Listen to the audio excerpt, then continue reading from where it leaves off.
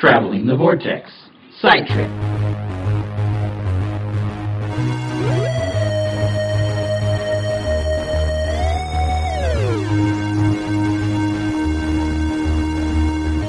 Welcome to Side Trip number 22. I'm Keith. I'm Sean. I'm Glenn. And we are joined by author Jonathan Cooper, who wrote Lethbridge Stewart's The Showstoppers. Welcome, Jonathan. Welcome, Mike. Thank you. Welcome to all the listeners, and thanks for having me here. So, how did you get into writing, Jonathan?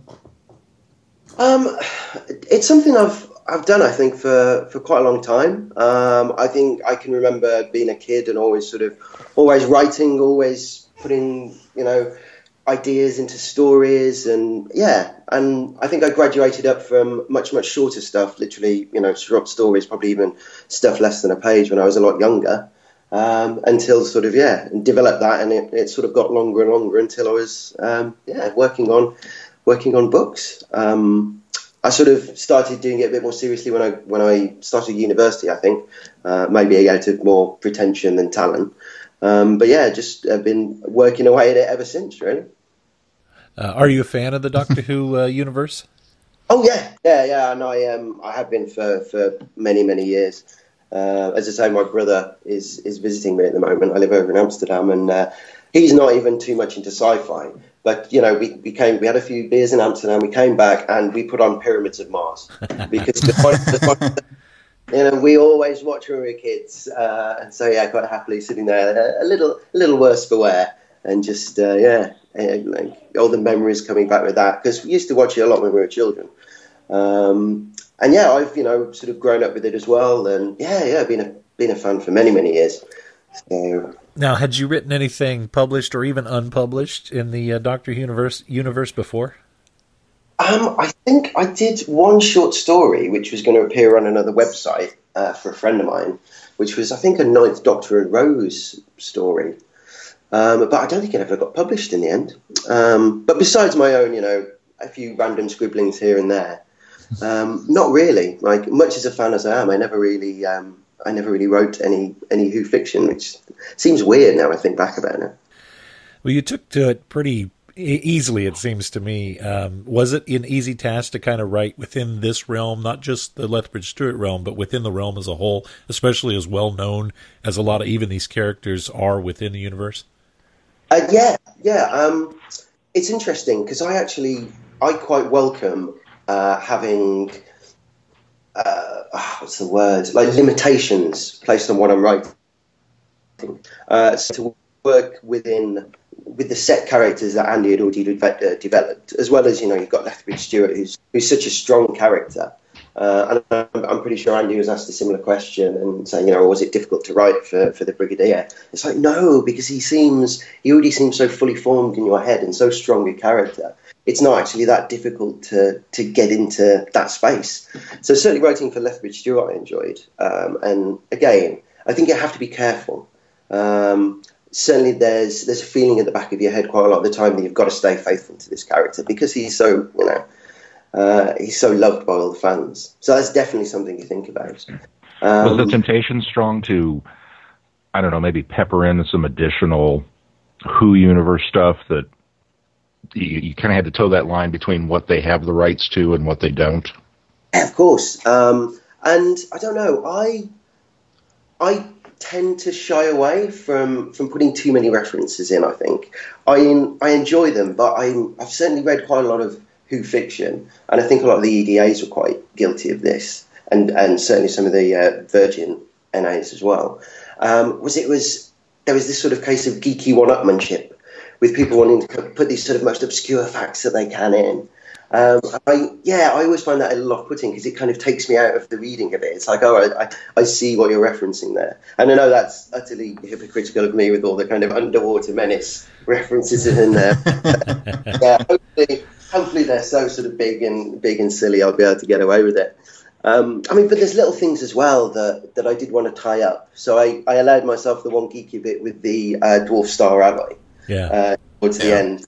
But that always, like, one of the things that really annoyed me with sort of Day of the Moon. It's like, where did I get that from? I want to know how the US government got all this, mysterious alien metal. And so hopefully, like, there's a little line in there that explained it. But that always bugged me, and hopefully I've rectified that now.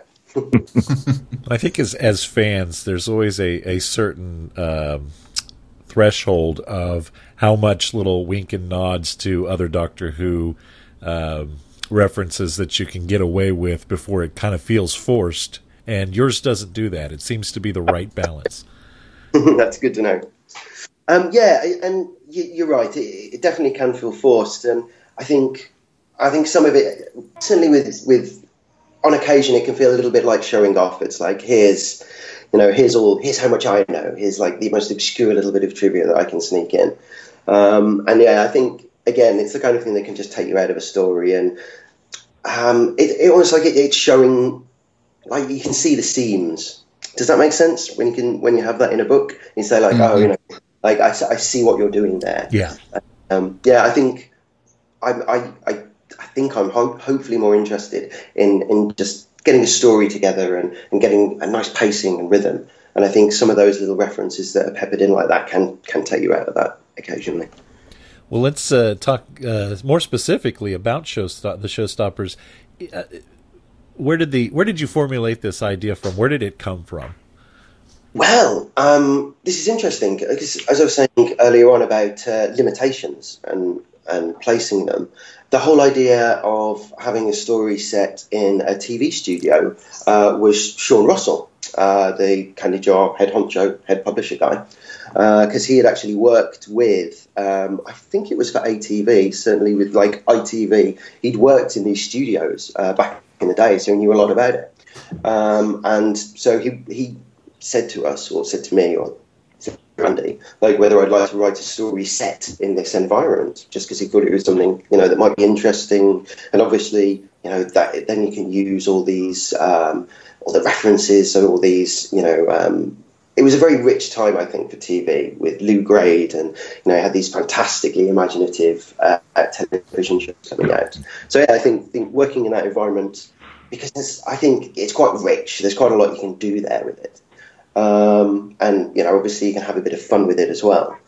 So yeah, having that placed on me, I think was very positive, because then, if you're aware of the limitations, then you can kind of say, okay, well, then how far can I push this? What can I do within these boundaries?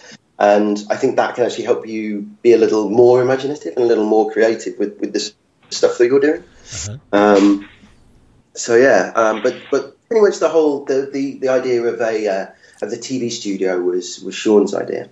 And then I sort of ran with it basically and started creating all these crazy characters that might inhabit that kind of world, and put them all together and kind of see what happens eventually.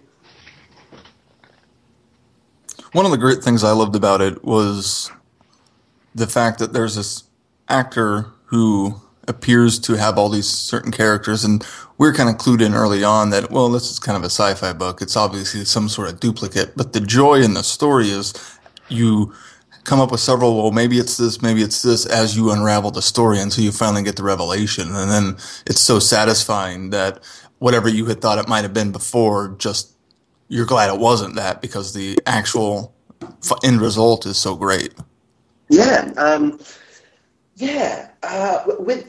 I think I definitely did that, like wanted to leave little hints, and maybe people would start thinking like, oh, well, is it clones, or is it something, is it a kind of time travel thing? Is he going sort of back and forth? And yeah, there definitely are small red herrings that I placed in there. I wanted, and I think you guys picked it up, which is one of the things that I really enjoyed about the earlier podcast as well, when you're saying quite early, you clicked that it was duplicates. It wasn't the same guy dressing up and running around. And yeah, having that, like planting that seed early on in the reader's mind, I think was important for me. But then again, you can have some fun with it. I mean, the ultimate revelation is it's a Nazi jellyfish, which is absurd in so many ways. So actually giving these, you can have more fun with it, because when you're building up to something that's so utterly absurd, you can make the things that come before that slightly absurd as well, I think. So yeah, it was just sort of plotting it in that way did give me a lot of freedom, I think, to have more fun. And I was always looking for those little little opportunities to have some fun with it, and possibly lead the reader down the garden path a bit. Right? You played with it masterfully, because I tend to cue into things. I feel like I cue into things a little earlier than some. And man, I bit hard on every single breadcrumb that you threw out there, and I went down all the garden paths, going, yeah, maybe it's this. No, that's not it. Oh, maybe it's this one. No, that's not it either. So masterfully done there. Thank you. And also, actually, we've got, I think, probably Andy to thank for that as well, because I think you guys are probably going to read a copy of it at some point. We've got the Havoc Files 2 coming up. Yes. Which is all the collected short stories. But in that, we'll be publishing for the first time, actually, 2 interludes, which are in the book, which was basically the history of Schadengeist and the Siphonophore creature. And I think the first one came directly after Hansen, when he shows them the picture of Schadengeist from sort of 1929. And I think you actually got the first interlude right after that, which basically it gave the ending away. Like it told, sort of built up to where it was going with the jellyfish. And Andy, Andy cut them all. He said, no, I think it disrupts the flow of it and it gives too much away. And as an author, we've all got a bit of an ego, so I was a bit put out at the time. It's like, those bits are brilliant. It goes back to the Second World War, and there's V2 facilities, and it explains all about Shadowstone and all this other stuff. And then rereading it, as you often do with a good editor, you think, oh bloody hell, he was right. All along, he was right to cut them out. And I think as well, with the way you guys are describing it, which is a really nice reaction to hear for the book, that if those interludes were still in there, a lot of the surprises would have been ruined. So but now you'll be able to read them all again and see what happened with Schadengeist and how he got picked up by the. Well, I won't ruin it. Well, we're excited for that. I've got to ask, why a Siphonophore? Where does that come from? Because we actually kind of alluded on their podcast that we thought this was something you had come up with, and you had shared a link with us on Twitter saying, no, these things are real, and gave us a link to a website. Where do you get that? Where does that come up? Why? I guess, how do you come to a creature like that as your ultimate kind of monster in a book? Well, I don't know whether you guys are familiar with Eddie Izzard, but one of the sort of little bits that he does about passive research, he'll just sit and watch TV, and it's like, oh, there's a program about sharks. Oh, I'll do some jokes about sharks then. It's like passive research. It comes to you. And I think it was a similar sort of thing where I was just online, sort of clicking around, and I saw a link to this Siphonophore. So oh, that sounds interesting. What's that? And I clicked through and read about them, and they are fascinating creatures. Portuguese man of war? Yes. That's a Siphonophore. That's okay. That's but yeah, they I don't know how much you sort of read into the little link, but they're kind of related to jellyfish, but they're not one creature. They sort of build specialized cells. So like a part of it is for eating, a part of it's for digestion, a part of it's for locomotion, and they're all these different clusters of specialized cells that work together and sort of form a whole entity, but they're actually all independent. So they're that's incredible. That's like a really interesting creature to write about. And I don't think I had. It was a Siphonophore originally. And when I was developing the characters, and certainly with Mondegreen, who is a sort of Peter Sellers type, and reading about him as well, and his sort of this very kind of big and odd personality that he had. I mean, he's a very interesting but very sort of curious character to research. And that he had all these different parts, and it sort of clicked together. It's like, well, the Siphonophore has all these different parts and aspects that it creates. And, sort of the model for my Mondegreen character had that kind of thing. And yeah, I think it was one of those nice bits of serendipity where this random bit of trivia about a very strange sea creature that I knew played into to what I was doing anyway. And it's like, okay, oh well, then maybe I can make the bad guy, and that's where that idea came from, really. Well, and it's so easy to, I think, say, okay, we're going to find some extraterrestrial that we're going to come up with, but in this case, it's a terrestrial being, and it's all earthbound, all earth based, and I think that's probably the most fascinating thing. Was that intentional that you said, okay, let's make it a little more grounded, let's make it, terrestrial and not have the extraterrestrial element, because we've been having that so much with the Lethbridge Stewart series, and of course Doctor Who. Was that obviously, the serendipity of it is the fact that you just came across it, but was it more intentional to kind of make it terrestrial based? Yeah, I think it was certainly when I was writing it. And again, just purely to do something a little different, because we'd had, the Dominators and the Rutans and the Great Intelligence in the first series of books. And, I do love that stuff as well, don't get me wrong. Hopefully at some point in the future I might be writing another Lethbridge Stewart. And then, I think then I'll do aliens then. I did want to, a texture I think is important, both within a novel and in a series like, the Lethbridge Stewart line. So I wanted to do something a little different, and keeping it grounded as well. One of the interesting things, obviously, the bad guy is a Nazi, and the sort of earthbound threat. And I thought it was quite a nice idea to keep it all earthbound. I mean, the Siphonophore, I hope is actually quite sort of sympathetic in the end. It's it's not an evil creature, and with the interludes as well, you'll sort of see why it's got such a grudge against Schadengeist, and it's very, very good reason, I can tell you now. Sorry, I thought I was over there. Yes, that's it, keeping it all earthbound. And as you say, it gives it a bit of texture, it makes it a little bit different, and I don't know whether it necessarily makes it more believable, but it was deliberate, definitely. Well, you touched on the sympathy for the character, or for the Siphonophore at the end.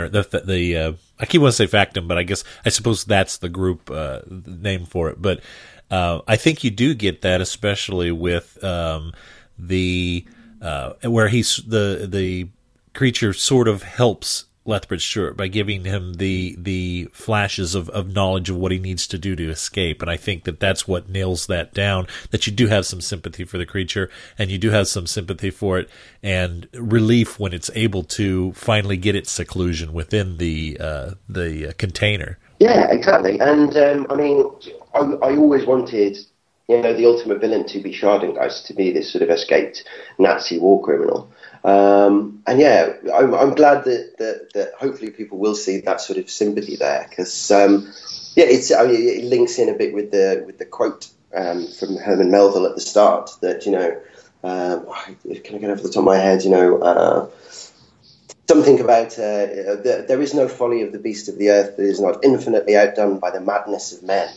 And I wanted that contrast between the kind of unthinking and sort of innocent, for want of a better word, natural world, against, this man and the way, certainly in terms of, the hideous Nazi regime, and trying to impose a sort of order upon that, which is what Schadengeist does well with this creature.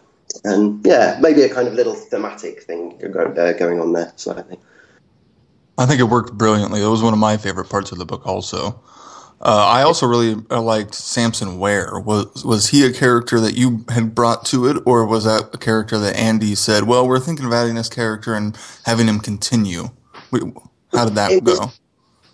Very, very much a bit of both, actually. Andy had an idea for a character that he wanted to introduce as a sort of ongoing person. And when Sean asked about the TV thing, I think the cogs in Andy's mind started ticking, and he suggested, well, maybe we can have a sort of stuntman character that we can then, he always wanted the character, who was at that point unnamed, to be ongoing. So it was. He asked me to include this new character in the book, And me and Andy, I think, had a few chats about it. Like, we wanted a person of colour as well, because we thought that would be an interesting addition to the cast, and we didn't want it to be, you know, all white blokes, which, you know, which can sometimes happen in these sorts of lines. So we wanted to make sure we had a very diverse set of characters as well. So that was something we added. And then in terms of his actual characteristics, his sort of day-to-day personality, you know, it's sort of a bit flirty and a bit Jack the Lad. I think that was mostly me. I mean, me and Andy developed the sort of rough idea of the character, and then it was up to me to kind of flesh him out in prose, I think. One of the great things about his character, I thought, also was that he very could have easily been just another romantic interest for Anne. And while it is on his side, it wasn't for her. So it was a nice kind of, it didn't hit the trope like you kind of expect it to. Yeah, and I wanted to make sure, very, very consciously from the start, that Anne was quite a strong as well. So it was really nice to, in some ways, I think I wrote Samson in a way that he would have that kind of fun, spiky relationship with Anne. Like, I gave him those kind of character traits that I knew would annoy Anne, just to make the scenes that they'd be in together a little more interesting. Yeah, Anne and Samson I do quite like as a pair, and I tried to give them as much time together as possible, because they do have, as you say, you know, I think Samson does have a little bit of a crush on her, but knows she's got no chance, and knows that there's very much a thing going on between her and Bill. So yeah. Well, and he recognizes that and respects that, as opposed to trying to circumvent it and sabotage it. Yeah, exactly. And, you know, Samson is a good guy, and I think that's why Lethbridge Stewart sort of respects him so much and wants him on board. And I'm actually really looking forward to seeing how everyone else writes him. I haven't actually got round to reading The Grandfather Infestation yet. It's on my list. But yeah, so I'm interested to see how the other authors approach him too. What about Harold Chorley? Is he as much fun to write as he is to read? Oh, he is. He is brilliant fun to write. Like, Chorley is, I think, him and Samson are probably my two favourite characters that I was writing in that book. Hanson was a lot of fun as well, actually, purely because he's nuts. But yeah, Chorley, because I can't remember the name of the actor who played him back in The Web of Fear. But yeah, this brilliant sort of slightly slimy, low-rent Alan Wicker that we get. And he is just so much fun, because he's got this sort of selfish, venal side to him, and you know, I think he's quite sort of distrusting. I think in his own way, like, he's quite sincere and quite, you know, I think he's dedicated to what he does. He's a dedicated journalist, but he just his own personal morality doesn't balance with that, and he's willing to, you know, just circumnavigate everything he can to get a good story. And yeah, that sort of venal, selfish journalist, I think, is quite fun. Yes, and he's a coward as well. He's such a coward, and it's always fun to write cowards, because they're the person who just wants to go, wants to leave, wants to kind of get out of here as soon as possible and save their own skin. So you can have a lot of fun with that too, especially balancing against someone like Hanson or Lethbridge Stewart, who's totally the opposite, and it's more, you know, we've got to get in and solve the problem as opposed to run away and save our own hide, you know. Was it a challenge to have to pick up on the aftermath of Mutually Assured Domination, where we left Chorley with kind of this scrambled idea and missing memories? Was it a challenge to kind of continue that on, or did that help kind of mold the direction that Chorley went? A bit of both. I don't think it was difficult, because Andy had sort of filled me in with what happened towards the end of Mutually Assured Domination. So I knew it was all coming, and it gave me a chance to sort of play around with the relationships and with the conflicts that appear in the story. And obviously then you've got the big one between Chorley and Lethbridge Stewart, because Chorley doesn't trust him, and Chorley is sure that he's got something, you know, he's hiding secrets and he's stealing people's memories and all this. So it gives you that nice dynamic between them as well, even though Chorley knows that Lethbridge Stewart is probably his greatest asset of getting these massive scoops, you know, and he knows something dodgy is going on, and he knows he's very, very close to the scoop of a lifetime. And so he's got this, you know, tenacity that he's not going to give up. But But I think, because it would have been quite easy for us as well, I think, just to forget about the end of Mutually Assured Domination and say, oh, surely forgot about it, or let's move on. But when I was creating Hanson as well, and the fact that he was slightly insane and his memories had gone missing as well, a little like the serendipity between, Mondegreen and the idea of the siphonophore and constituent parts. It was just one of those things that seemed to fit together quite nicely. And if we can actually do that and, give respect to Chorley as a character, basically, and have him, not just wiping the slate clean and he comes back and he's all fine again. It does make him more interesting. I think it makes him more interesting to write. It makes him a more interesting character for people to read about as well. If he does have this through line, if, his story is a continuous one and not just reset at the beginning of every book. You mentioned earlier with your kind of a wink and a nod to the Underwater Menace. Mm-hmm. How it seemed rather fortuitous that the timing on that happened the way that it did, with, at least here in the States, BBC finally released Underwater Menace on DVD not too long before your book came out. And I don't know what the timeline is like on that side of the pond, that maybe it's been out far earlier, but it still is a relatively new old story. I certainly didn't plan that at all. I think that was just sort of good luck on my part, and if the BBC can help us shift a few more copies, or we can help the BBC shift a few more copies of the Water Menace, then so much the better. It's certainly not something I planned. No. With the whole sort of "nothing in the world can stop me now." I mean, it's a classic quote anyway. But a lot of the book was influenced as well by Dr. Strangelove. I don't know whether you guys know this, but Candy Jar has actually published Peter George's his novel of Dr. Strangelove, and one of the original ideas we had, and again, this is how, I think a little insight into how these things are put together and the way things work. But there was potentially we were going to have Dr. Strangelove as the villain before the Siphonophore came along. And it was going to be a sort of similar thing that played with it a lot. So you wouldn't know whether it was, the real Dr. Strangelove, or whether it was actually this insane actor who had just gone out of his mind and they believed he was Dr. Strangelove, which I think there's the hangover from that earlier on, where you're not sure whether Hanson is just insane or whether there really is a Nazi war criminal, underneath a TV station.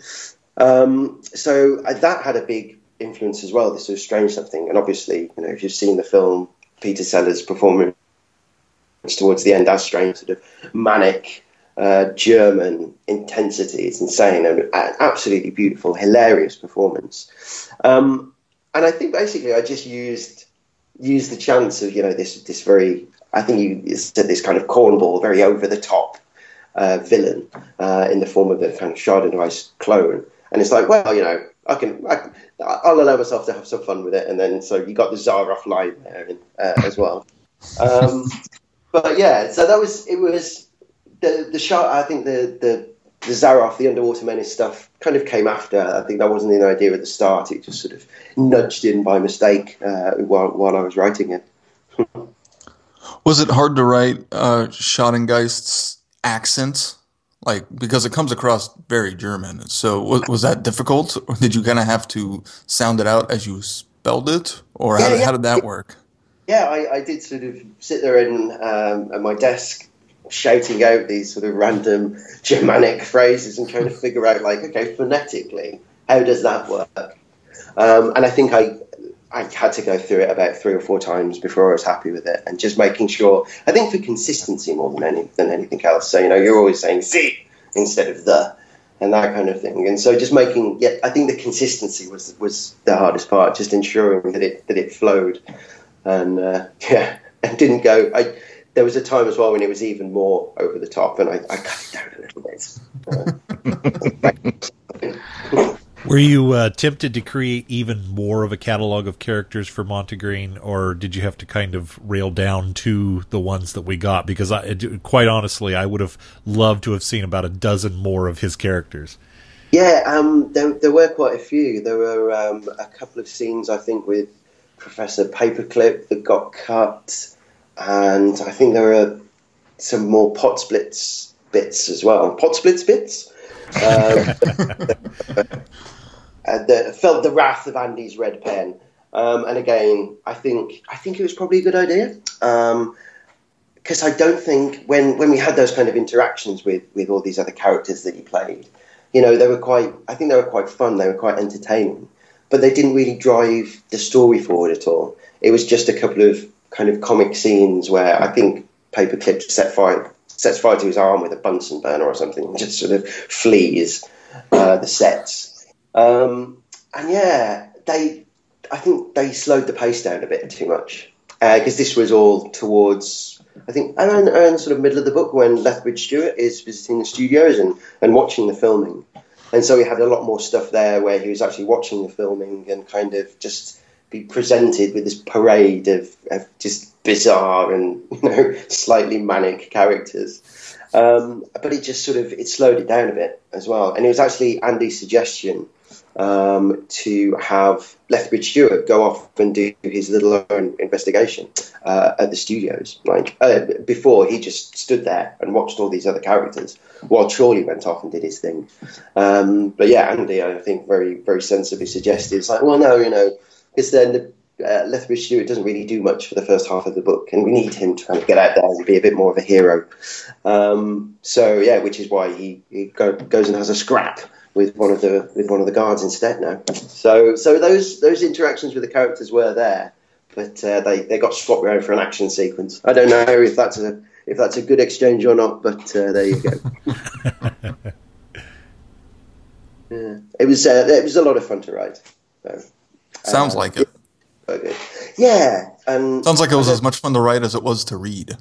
Well, this is it. One of the best pieces of writing advice I ever got was from an old tutor of mine, and she said, if you don't enjoy reading it, if you don't enjoy writing it, they sure as hell won't enjoy reading it. And it's so true. You've got to have fun, and I think when you're creating characters as well, it's important to create them so that they're going to be fun to write. Or creating someone like Hansen or Samson. And it's just sort of entertaining to set up those relationships and kind of watch them spark off each other. Do you know what I mean? Just so there's tension there, and it's interesting. It's basically getting people to argue, I think, is how I do it. It's just set things up to give people enough stuff to get annoyed at each other about, and then they can have an argument, and then you can have some good, fun character stuff with arguments. So, yeah. If you're looking to write, set up characters going to argue with each other, I think. It's a good place to start. Natural conflict. Yes, exactly. Yeah. And the more characters you have to play with as well, the more conflict you can generate, and the more instances of people arguing again can come up. Yeah. What was the origin of the testing rooms? I felt as I was going through the book that, as you mentioned earlier, it's very grounded. It's very real world. We've got a television studio, and despite all the fantastical things that are created there, one of the best bits in my mind was when Chorley and Lethbridge Stewart both kind of commenting on, oh, look, styrofoam and little twinkling lights are making this on that. But then we get underneath the studio, and we have this labyrinthine maze of testing rooms, and very high tech, very almost, and this was one of the things that I kind of felt helped lend to the, well, maybe there is an alien influence going on here, because this seems something much grander than what a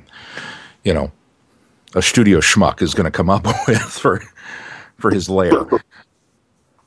I think that was another little hangover from the days when we were going to have Strange Stuff as the villain.